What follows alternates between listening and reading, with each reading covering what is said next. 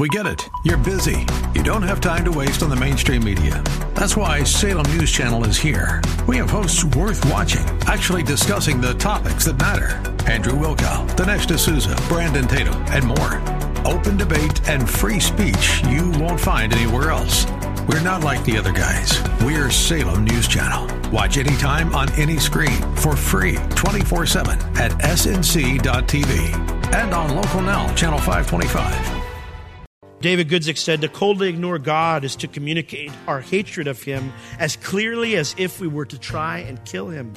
It is a terrible insult to have God in your midst and to act as if he doesn't matter. 'Cause you called us as your own, you brought us to your fold. God doesn't owe us additional warnings, does he? I tell my kids, I say, how many times should I have to tell you to do this? Once, right? And we long for you alone. The Lord, sometimes in our lives, when he sees what we're doing is so dangerous for us, he might discipline us right there on the spot. He doesn't need to give us multiple warnings. Hello, and welcome to In the Word, a ministry of Calvary Chapel of Orlando. I'm your host, Nate Elliott, as we join Senior Pastor Will Ramirez in the book of Exodus. God had called Moses to bring out the Israelites from their Egyptian bondage. Pharaoh would not care to listen to Moses and Aaron, asking for them to leave. Because of Pharaoh's hard heart, God was destroying the idols of Egypt, proving to them that Yahweh is the one true God. We continue to look at the signs and wonders God was doing through Moses and Aaron as we join Pastor Will in Exodus chapter 8, verse 1.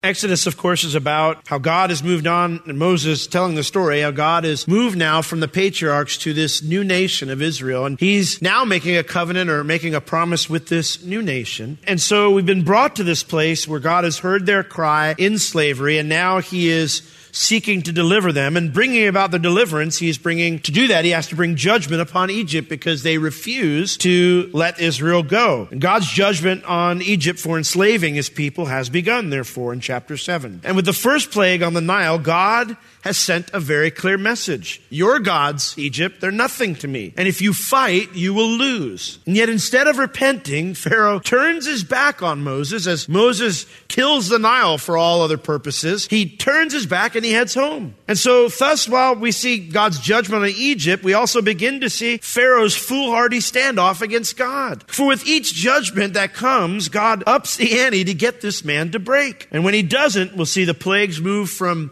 irritating to destructive until finally they turn deadly. And so with chapter 8, we move forward now as the Nile has been turned to blood and Pharaoh refuses to respond. And so in chapter 8, verse 1, God begins to up the ante. And the Lord spoke unto Moses, Go unto Pharaoh and say unto him, Thus says the Lord, Let my people go that they may serve me. Now if you refuse to let them go, behold, I will smite all your borders with frogs. And the river shall bring forth frogs abundantly, which shall go up and come into your house, and into your bedchamber, and upon your bed, and into the house of your servants, and upon your people, and into your ovens, and into your kneading troughs, and your PS4s, and your computers, and everything else.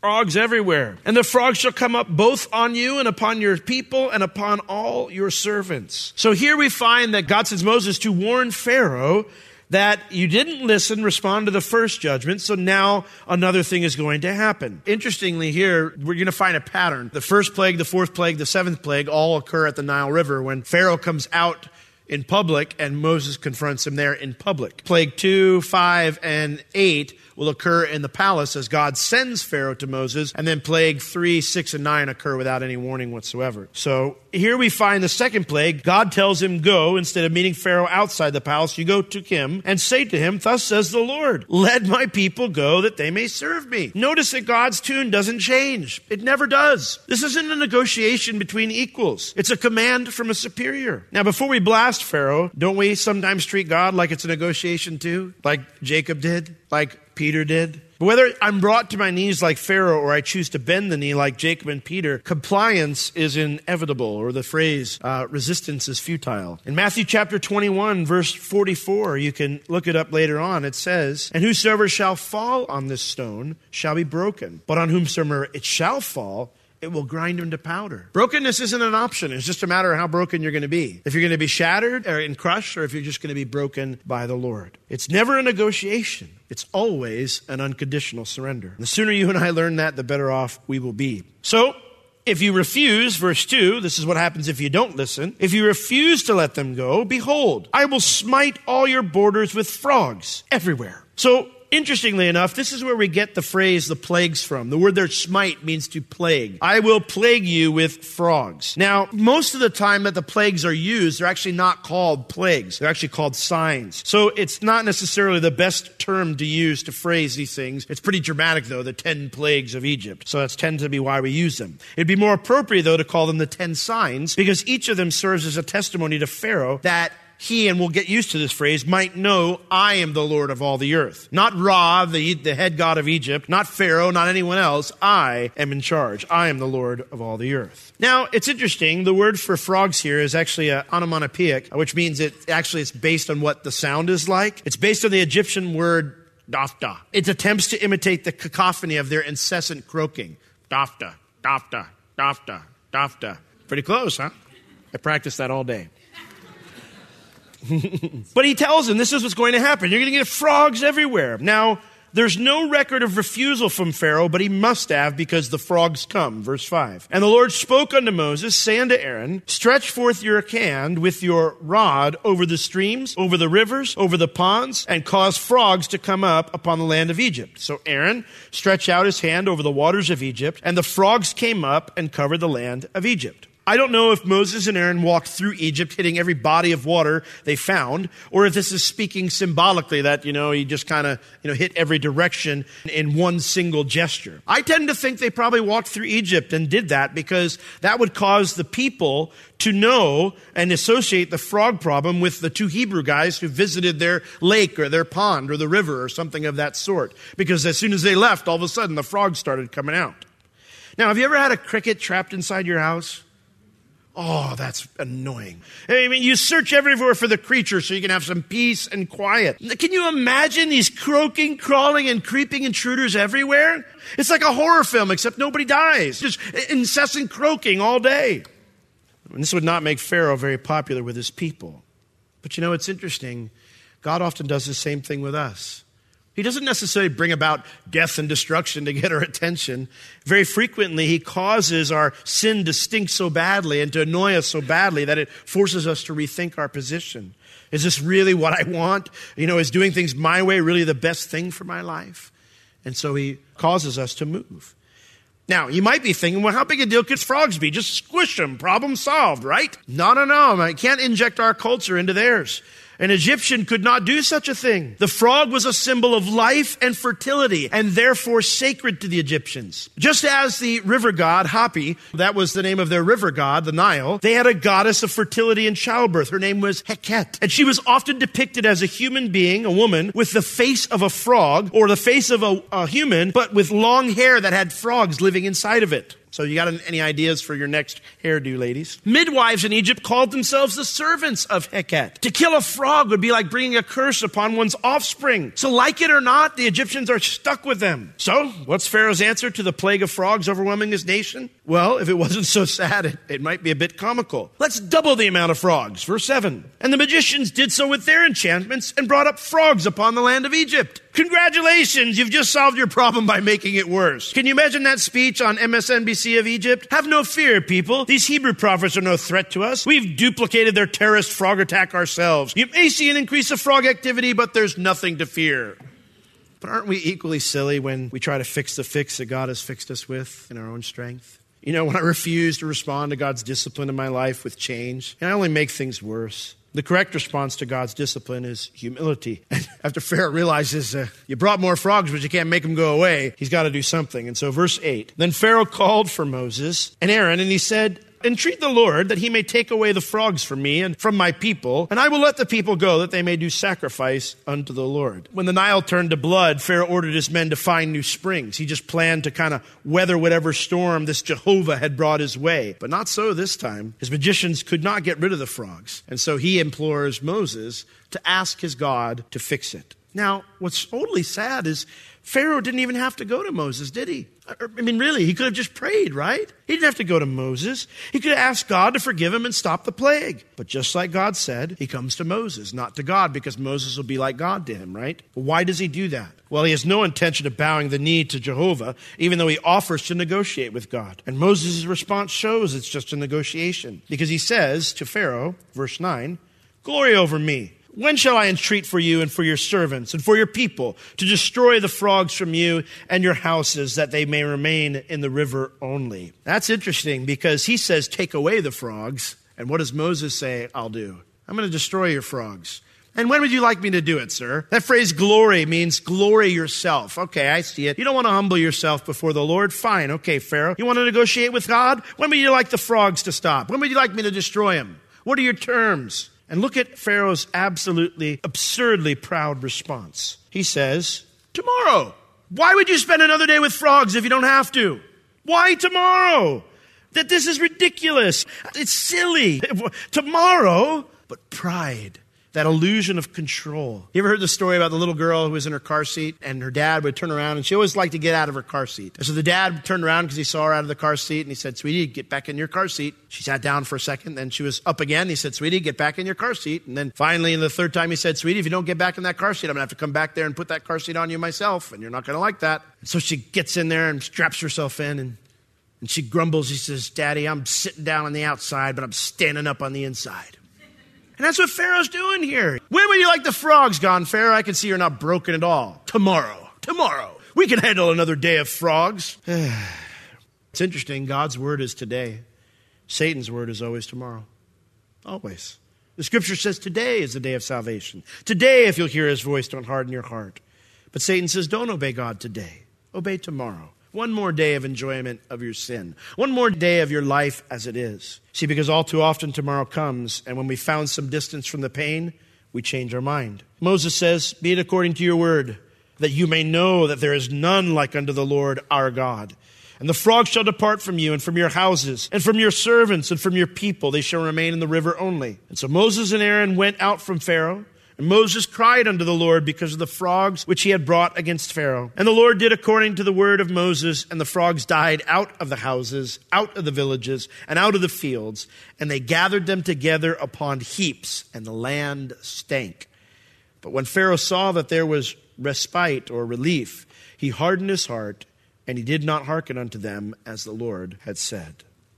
Now, first off here, Moses tells Pharaoh, he says, "Listen, be it according to your word. I'll do it tomorrow." He says, "But the reason I'm doing that is so you know that there is none like unto the Lord our God." Pharaoh, you still think this is a match between equals. You think you can outlast God. You may have gone toe-to-toe with your own high priests over political or religious matters, but let me assure you, you have never been in this cage match before. You have never, ever stood toe-to-toe with the real God. And do we realize that? You know, there's no outwitting or out-negotiating God. He knows everything, and he doesn't compromise. He doesn't change his will to suit my will. I've been trying to get him to do that for like 20 years. He just doesn't. And it's funny. Whenever I'm kind of doing my own thing, and I'm hard-hearted, and I'm stubborn, I come back to him, and what does he want to talk about? The same thing we were talking about last time. He doesn't budge. He doesn't move. I say, "God, I really don't want to talk about that. Can we move on to something else? There's hungry people in the world. This is far more important than my temper or my this or my that or whatever it might be." And the Lord says, "No, this is what's between you and me right now. I want to deal with this."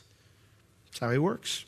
The conversation will only be complete when my will conforms to his will. Well, we see here that God does not get rid of the frogs. He gets rid of the frogs. He kills them. God killed Hapi when he turned the Nile into blood, and now Heket goes down next when he kills all the frogs. This would be a very bad omen for the Egyptians, because who would they turn to now for fertility? Who would they turn to now for healthy pregnancies? My confidence isn't in the Lord. It's in something that's stinking rotten, something that dies, something that isn't eternal. By destroying their fertility, God, the Lord is saying, "Look to me, Egypt. I'm the only God you need." Unfortunately, Pharaoh doesn't see that way. And so when there's relief, it says he goes back on his word. Well, verse 16, this time God does not give any warning. The third judgment of lice comes without a warning. It's in response to Pharaoh's refusal to let the Israelites go after he said he would. God doesn't owe us additional warnings, does he? I tell my kids, I say, "How many times should I have to tell you to do this?" Once, right? I don't tell my kids to do things multiple times. Once. If I don't do something about it when you didn't do it, that's mercy, right? Otherwise, we teach our children, if we do that as parents, we teach our children that God is just going to keep asking, even though we're not doing it. And God doesn't do that sometimes. My kids, if they're running towards, something that's going to harm them, I'm going to grab them and snatch them out of the way because it's dangerous for them. The Lord, sometimes in our lives, when he sees what we're doing is so dangerous for us, he might discipline us right there on the spot. He doesn't need to give us multiple warnings. And so here he does not give Pharaoh an additional warning. The declaration of his word already spoken is sufficient. Additional warnings are a mercy, not his obligation. And so the Lord said unto Moses, say unto Aaron, stretch out your rod and smite the dust of the land, that it might become lice throughout all the land of Egypt. And they did so. For Aaron stretched out his hand with his rod, and he smote the dust of the earth, and it became lice in man and in beast, and all the dust of the land became lice throughout all the land of Egypt. Now, the word here for smite in verse 16 is a different word than the previous plague. This doesn't mean plague, it just means to make forceful contact with something. In this case, the dirt. Now again, did Moses and Aaron walk through the land smacking the ground repeatedly? My guess is yes, because people would then again associate their actions with the plague, associate the actions with the judgment, with the sign, and they would know where it was coming from. But I don't know for sure. And when they do that, they smite the earth, dirt. It says lice came throughout all the land of Egypt in man and in beast. That's interesting. The word lice just simply means an annoying insect. I don't know of any insect that's not annoying, but this one apparently means just annoying ones. It was usually interpreted as gnats or mosquitoes, right? My favorite insects.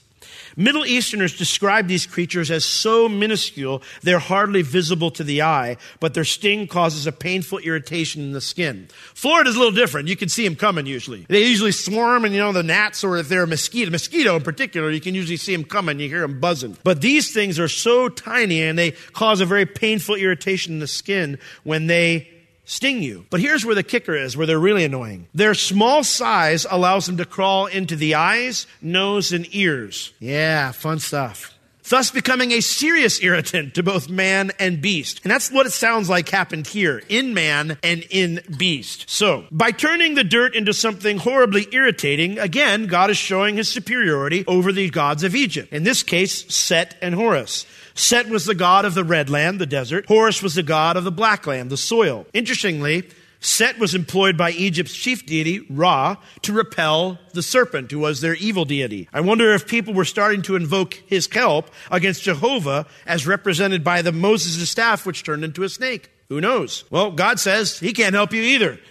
So down go two more of Egypt's deities. God is making it very clear. You can invoke whoever you want, but they're no match for me, and neither are you. Now, verse 18, here's Pharaoh's response. He says, guys, do it again, duplicate it. And magicians did so. They struck the soil with their enchantments to bring forth lice, but what does it say this time? But they could not. They could not. I wonder if they were a bit hesitant this time. Sir, last time you asked to do this, we had more frogs. Do we really want more gnats and mosquitoes in our ears and nose and whatever? Whether they hesitated or not, it didn't work. They probably were very happy about that. But this resulted in some new counsel for Pharaoh. Verse 19. Then the magicians said unto Pharaoh, this is the finger of God. But Pharaoh's heart was hardened, and he hearkened not unto them, as the Lord God had said. Now the phrase there, finger of God, you may have a different translation. It might say, this is the finger of the gods. And that's because they're pantheistic. They believe, I'm not pantheistic, they're polytheistic. They believe in multiple gods. They didn't recognize Jehovah as unique, but they do recognize that a superior force has arrayed itself against Pharaoh and that he should give in. But does he listen? Nope. So verse 20, we now move to the next sign. And the Lord said unto Moses, rise up early in the morning and stand before Pharaoh. Behold, lo, he comes forth to the water. When you see him, say unto him, thus says the Lord, let my people go that they may serve me. Again, no change. No change in his demands. He doesn't move. Else, if you will not let my people go, behold, I will send swarms of flies upon you, and upon your servants, and upon your people, and into your houses. Do you get the drift of how this is going to go, Pharaoh, every time? And the houses of the Egyptians shall be full of swarms, and also the ground whereon they are. But then God adds a wrinkle this time. And I will sever in that day the land of Goshen, in which my people dwell, that no swarm shall be there, to the end that you may know that I am the Lord in the midst of the earth. And I will put a division between my people and your people. Tomorrow shall this sign be. You've got 24 hours to comply, Pharaoh. Like the first sign, Pharaoh is again here for a religious ceremony. Now, my question for Pharaoh is, why are you going to a dead God? I mean, he's bled out by now, but why are you going to a dead God? See, Pharaoh is trying to pretend that Jehovah's actions don't matter, but it's a farce. Everyone saw what he did to the Nile. Everyone had water with blood. But you know, man has done the same thing since the fall. And don't follow Pharaoh's stubborn example. Don't follow Pharaoh's stubborn example, because it never works out. Well, the phrase there, swarm of flies, if you have a King James, you'll notice of flies is in italics. It just means swarms. So God sent the swarms. So what are they? Well, Psalm 78:45 explains to us. You can jot it down for your notes. Maybe you want to check it out later. Psalm 78:45 says, He sent divers sorts of flies among them, which devoured them. Now, the word devoured there tells us that they were biting insects. So these are not just annoying flies. You ever been bit by a horsefly? Yeah, that is no fun at all. Well, I didn't know this, but there's a fly called a dog fly.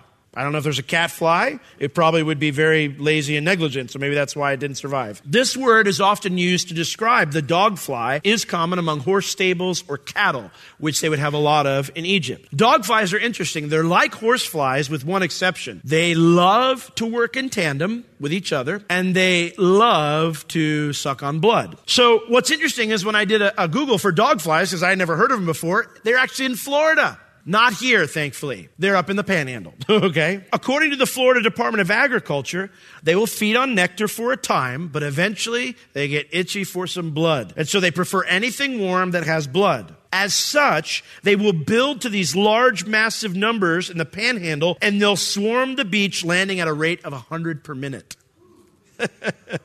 And because their bite is painful, this usually drives everyone from the beach. In fact, there's actually a number where you can call to file a complaint.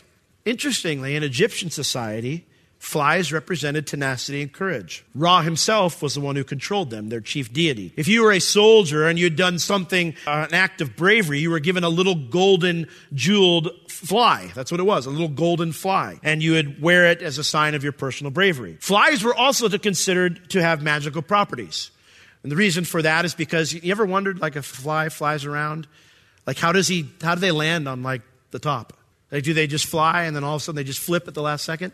You ever watched them? I don't know what they do. No, that's not why they're considered to have magical properties. But they were considered to have magical properties by the Egyptians. Everybody's like, what? Oh.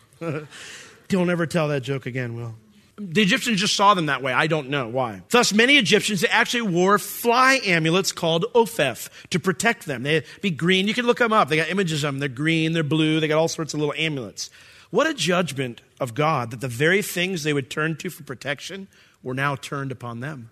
It's interesting. Their chief deity, his weakness is seen for everybody. That he's not in control of them at all. The God of the Israelites is. In fact, he's so much in control of them, he's going to send them to one part of Egypt and keep them entirely away from the part where his people are. Verse 22.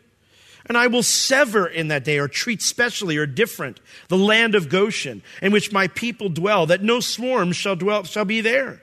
To the end that you may know that I am the Lord in the midst of the earth. For I will put a division, a quarantine between my people and your people. Tomorrow shall this sign be. Pharaoh had started off this whole mess by saying, who is the Lord and why should I listen to him? Well, he's getting an education, isn't he? Jehovah isn't some made-up God in some far-off cloud land with the rest of their far-off gods in Egypt. He's the one and only God. And guess what? He's here right now, come down to earth to deal with you, Pharaoh. God is showing that he's completely opposite of their gods, the whole Egyptian pantheon. Surely in these plagues, he's revealing his power in these signs. But he's also revealing that he's a God who can be known by those he has created. You know, he manifests his love and his grace by giving Pharaoh so many chances to comply. He's declaring to him, Pharaoh, I made you too, and I want to know you, but you need to stop opposing me. In verse 24, we don't know again. We don't have a record of Pharaoh's answer. It's possible Pharaoh just ignored Moses. But that could be even worse than a rejection.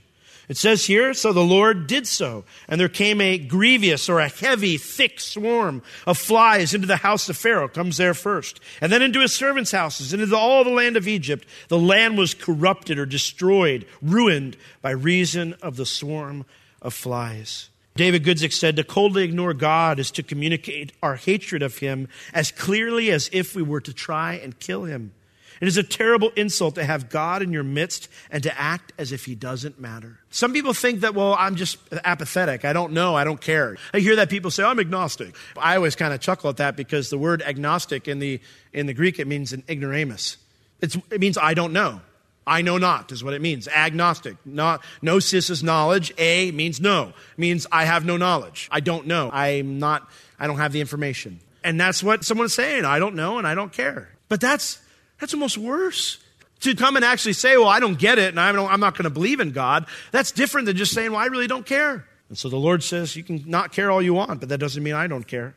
Pharaoh was apathetic to all the wonders and miracles God was displaying in front of all of Egypt. He chose not to pay attention to them. In the same way, we can harden our own hearts and minds to the wonderful things God does around us, and even for us, when we are apathetic to his word and commands. He prefers your obedience. But if you have questions or would like prayer concerning today's message or for anything at all, please reach out to us. You can reach us at Calvary Chapel Orlando at 407-523-0800 during our office hours Tuesday through Friday, 9 a.m. to 5 p.m. This has been In the Word with Pastor Will, a ministry of Calvary Chapel Orlando.